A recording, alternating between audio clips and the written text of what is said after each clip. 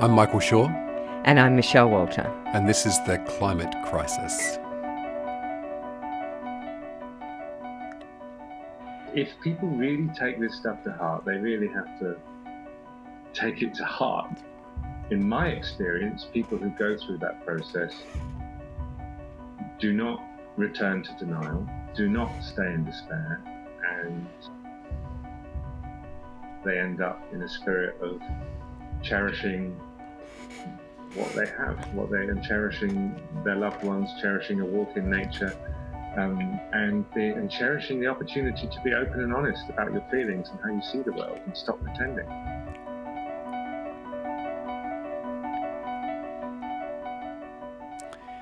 That's the voice of Jem Bendell talking about the climate crisis and taking it to heart and speaking the truth, saying how it is and feeling what's there to feel.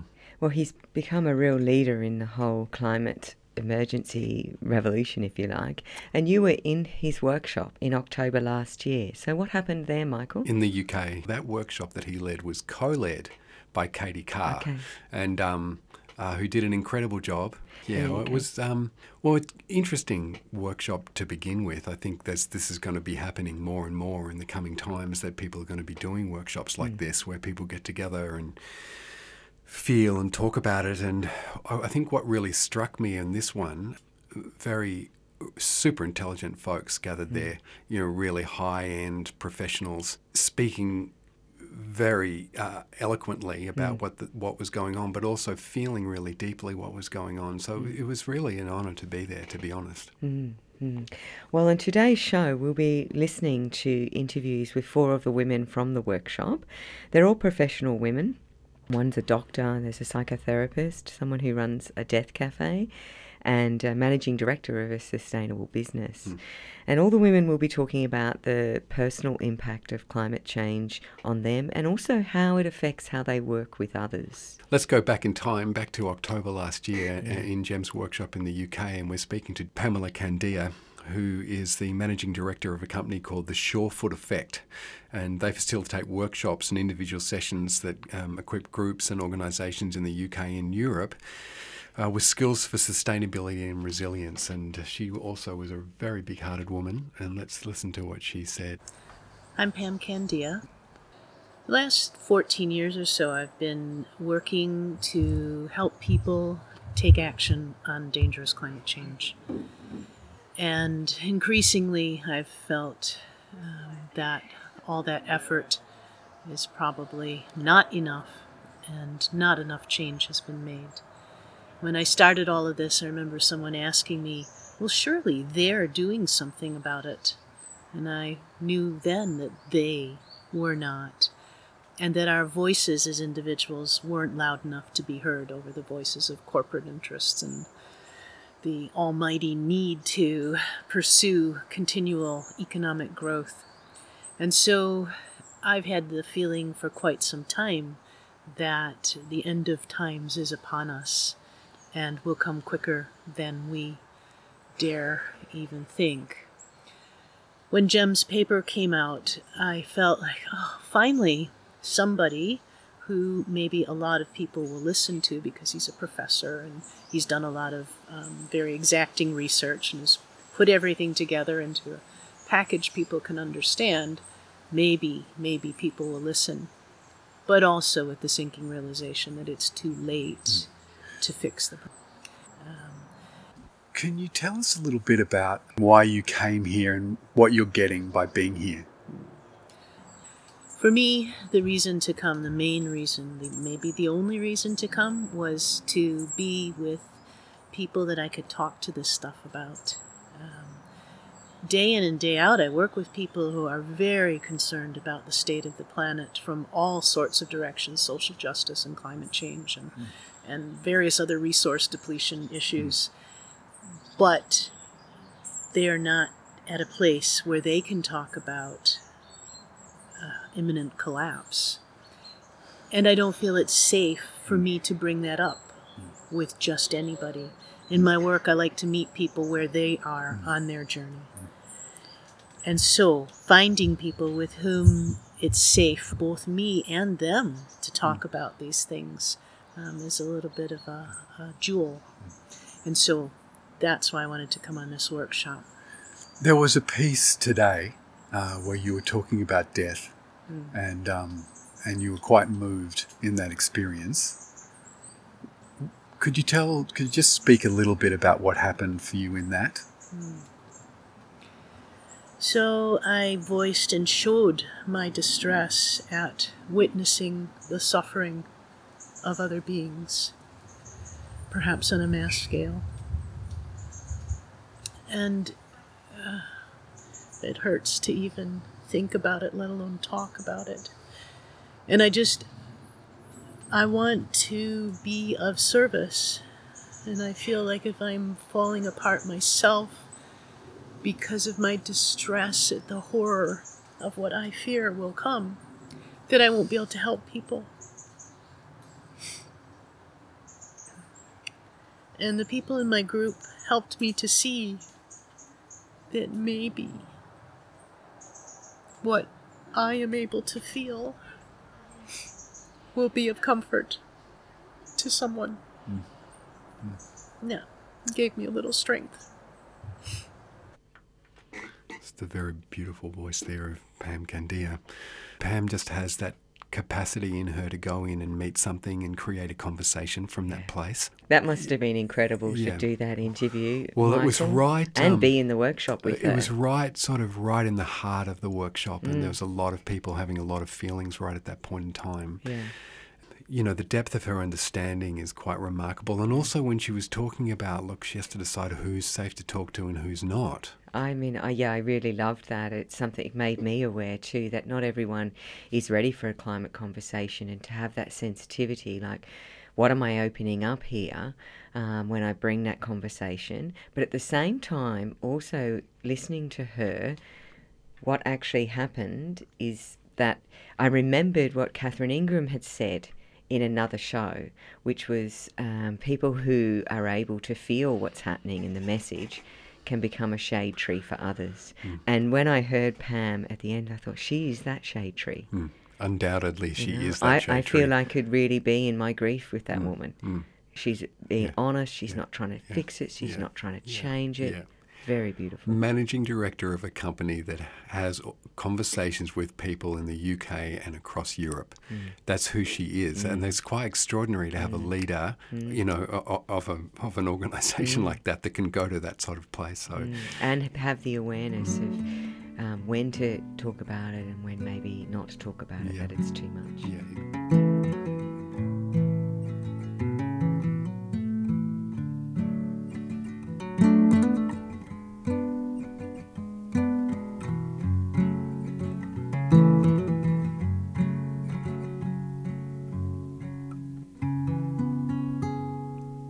Softly in the evening dusk, a woman is singing to me.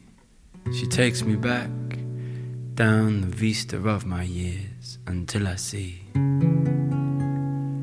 a child underneath the piano and the boom of the tingling strings, pressing the poised feet of his mother, who smiles at him as she sings cuckoo-coo. Cuckoo-coo.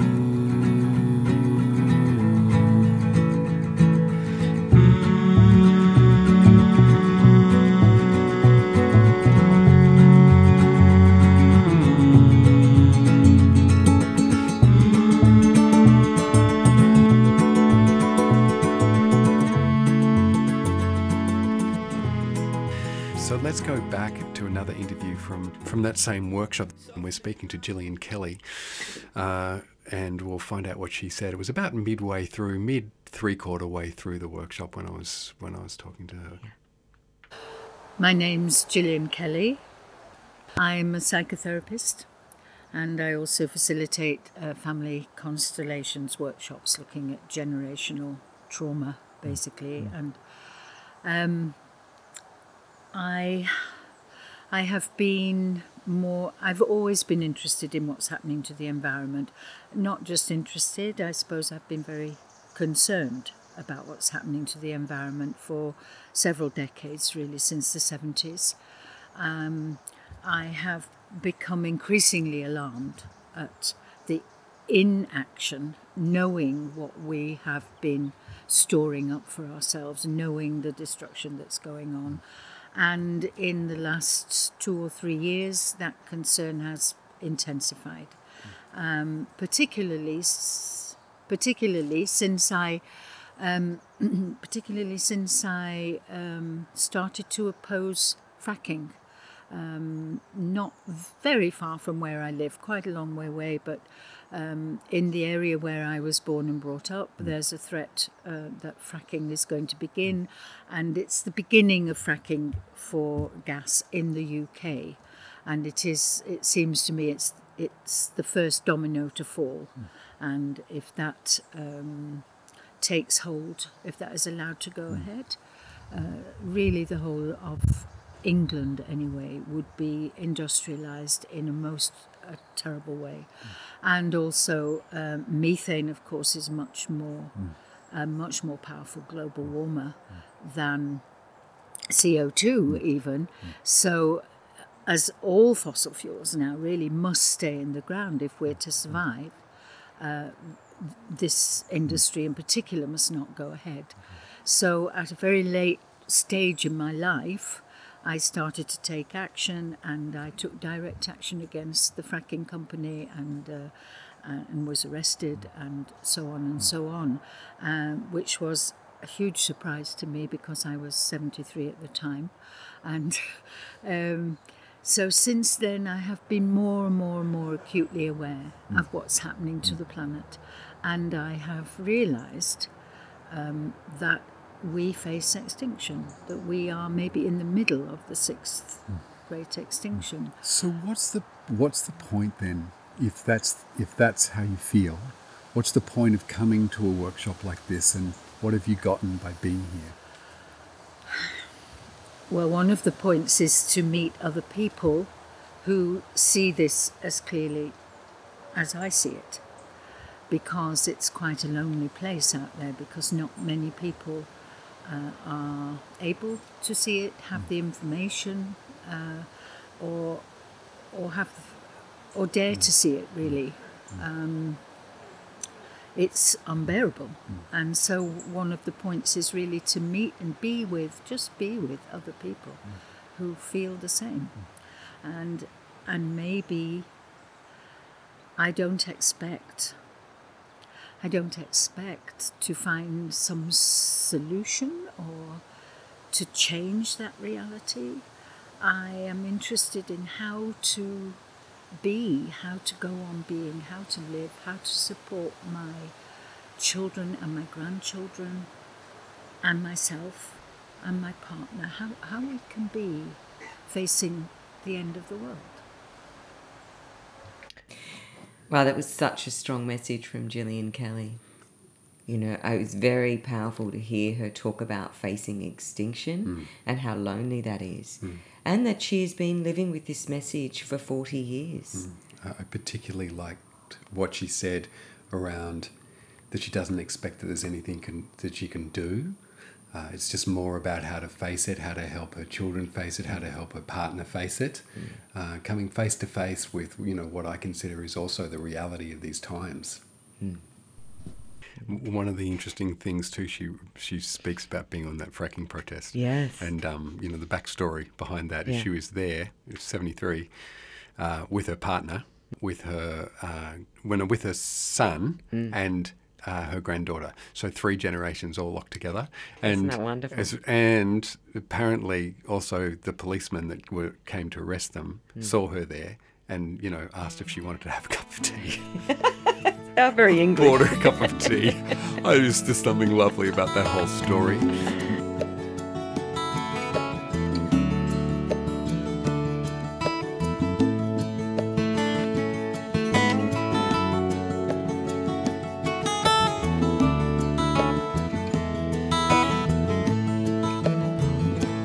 I've been walking in my sleep, counting troubles instead of counting sheep.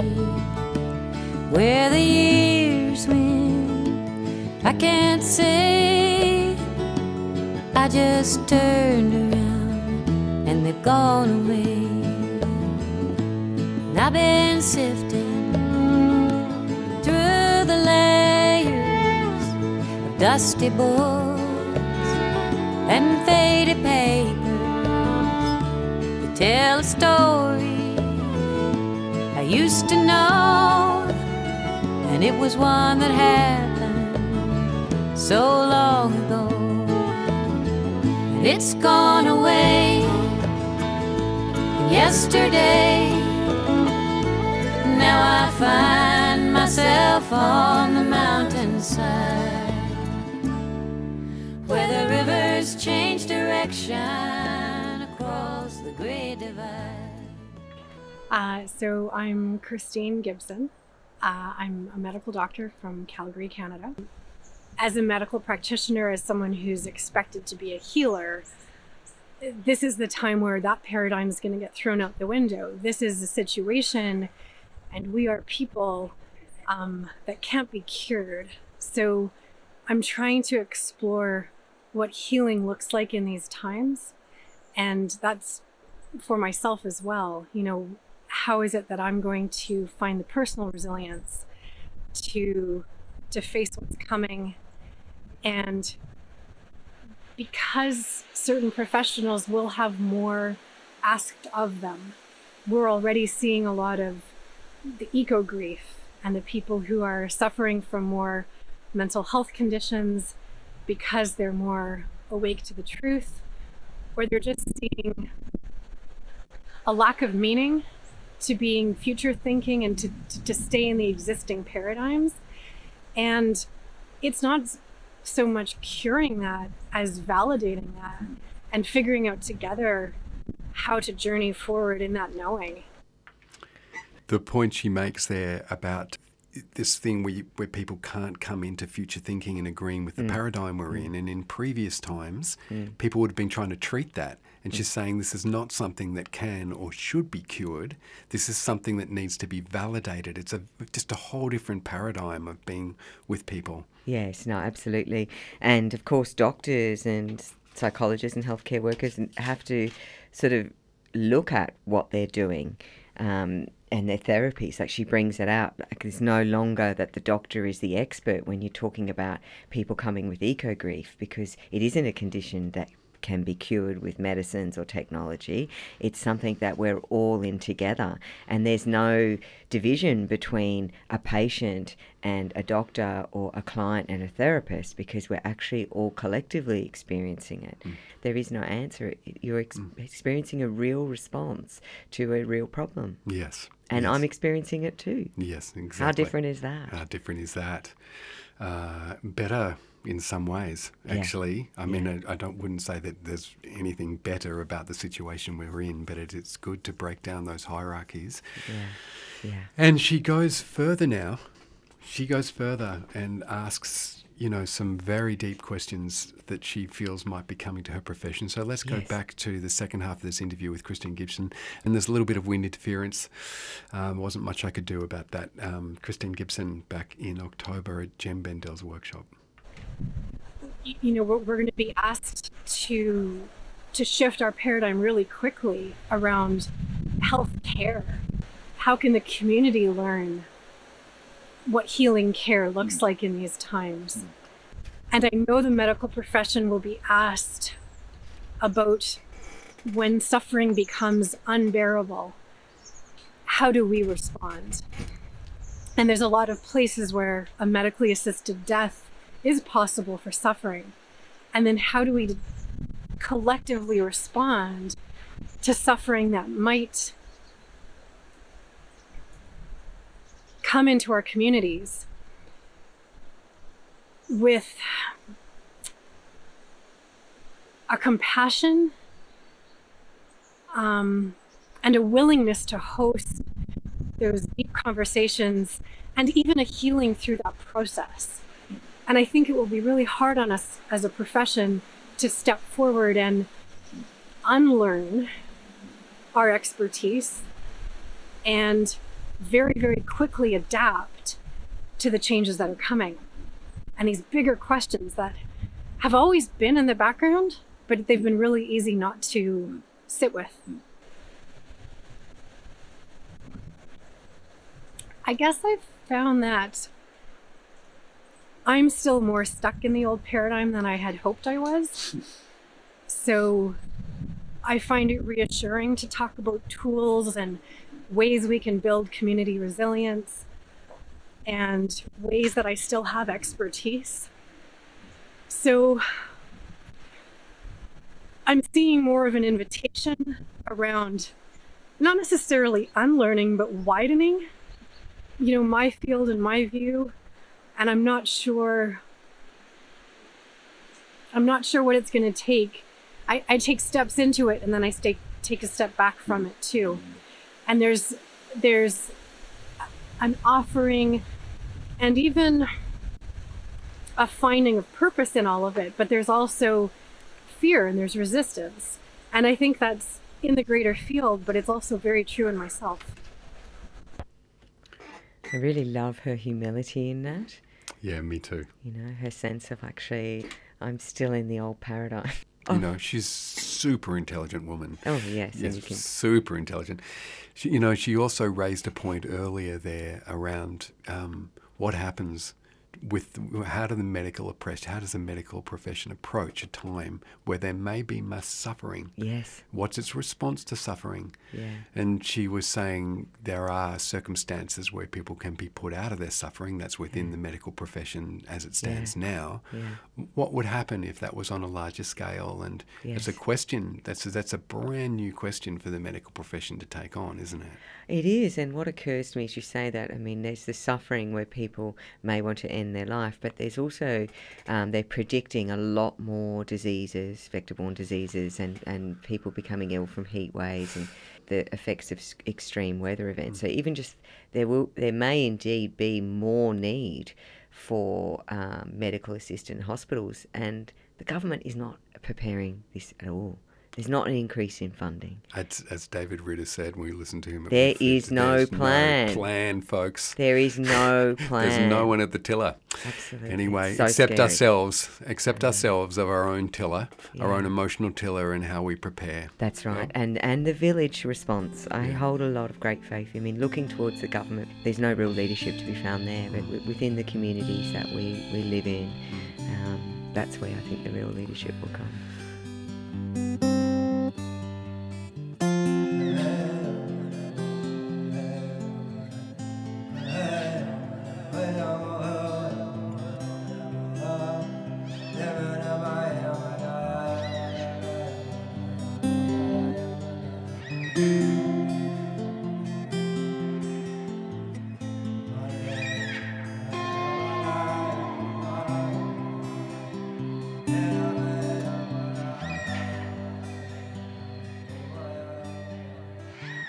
Give it time and we wonder why. Do what we can, laugh and we cry, and we sleep in your dust because we've seen this all before. Culture fades with tears and grace, leaving us stunned, hollow with shame. We have seen this all before. Many tribes of a modern kind, doing brand new work, same spirit by side, joining hearts and hands in ancestral twine. Many tribes of a modern kind, doing brand new work, same spirit by side, joining hearts and hands in ancestral twine.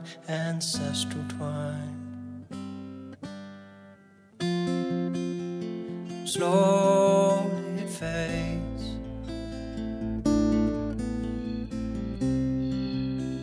and slowly we fade.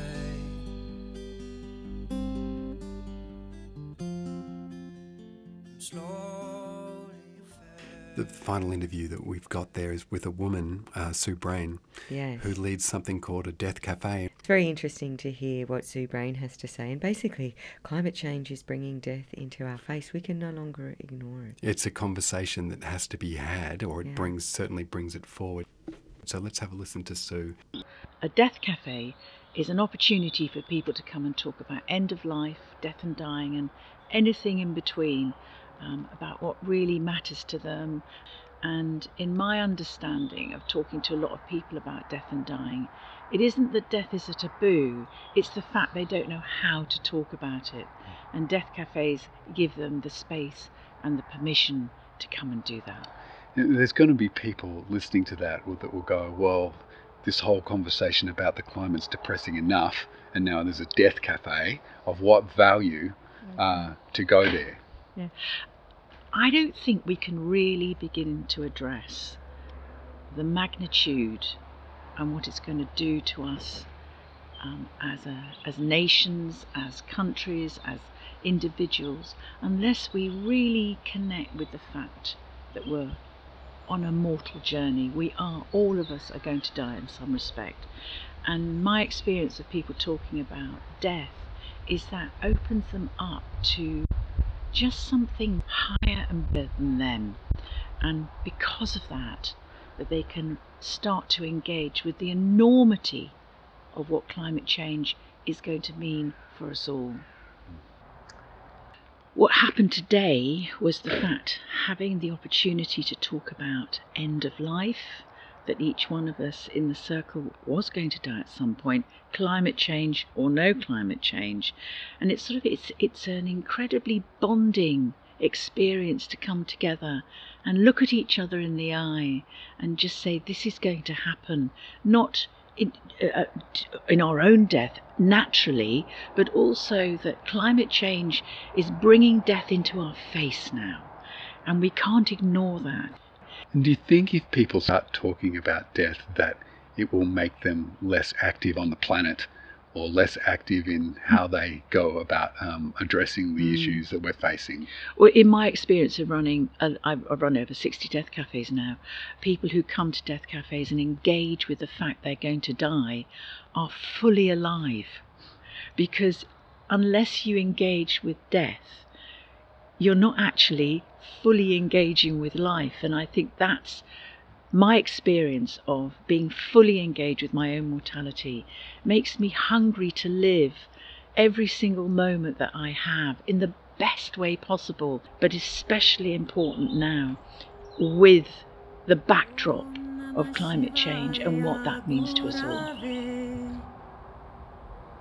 Satchidananda Murtaye Nishprapanchaya Shantaya Niralambaya Tejase Om Namah Shivaya Gurave Satchidananda Murtaye Nishprapanchaya Shantaya Niralambaya Tejase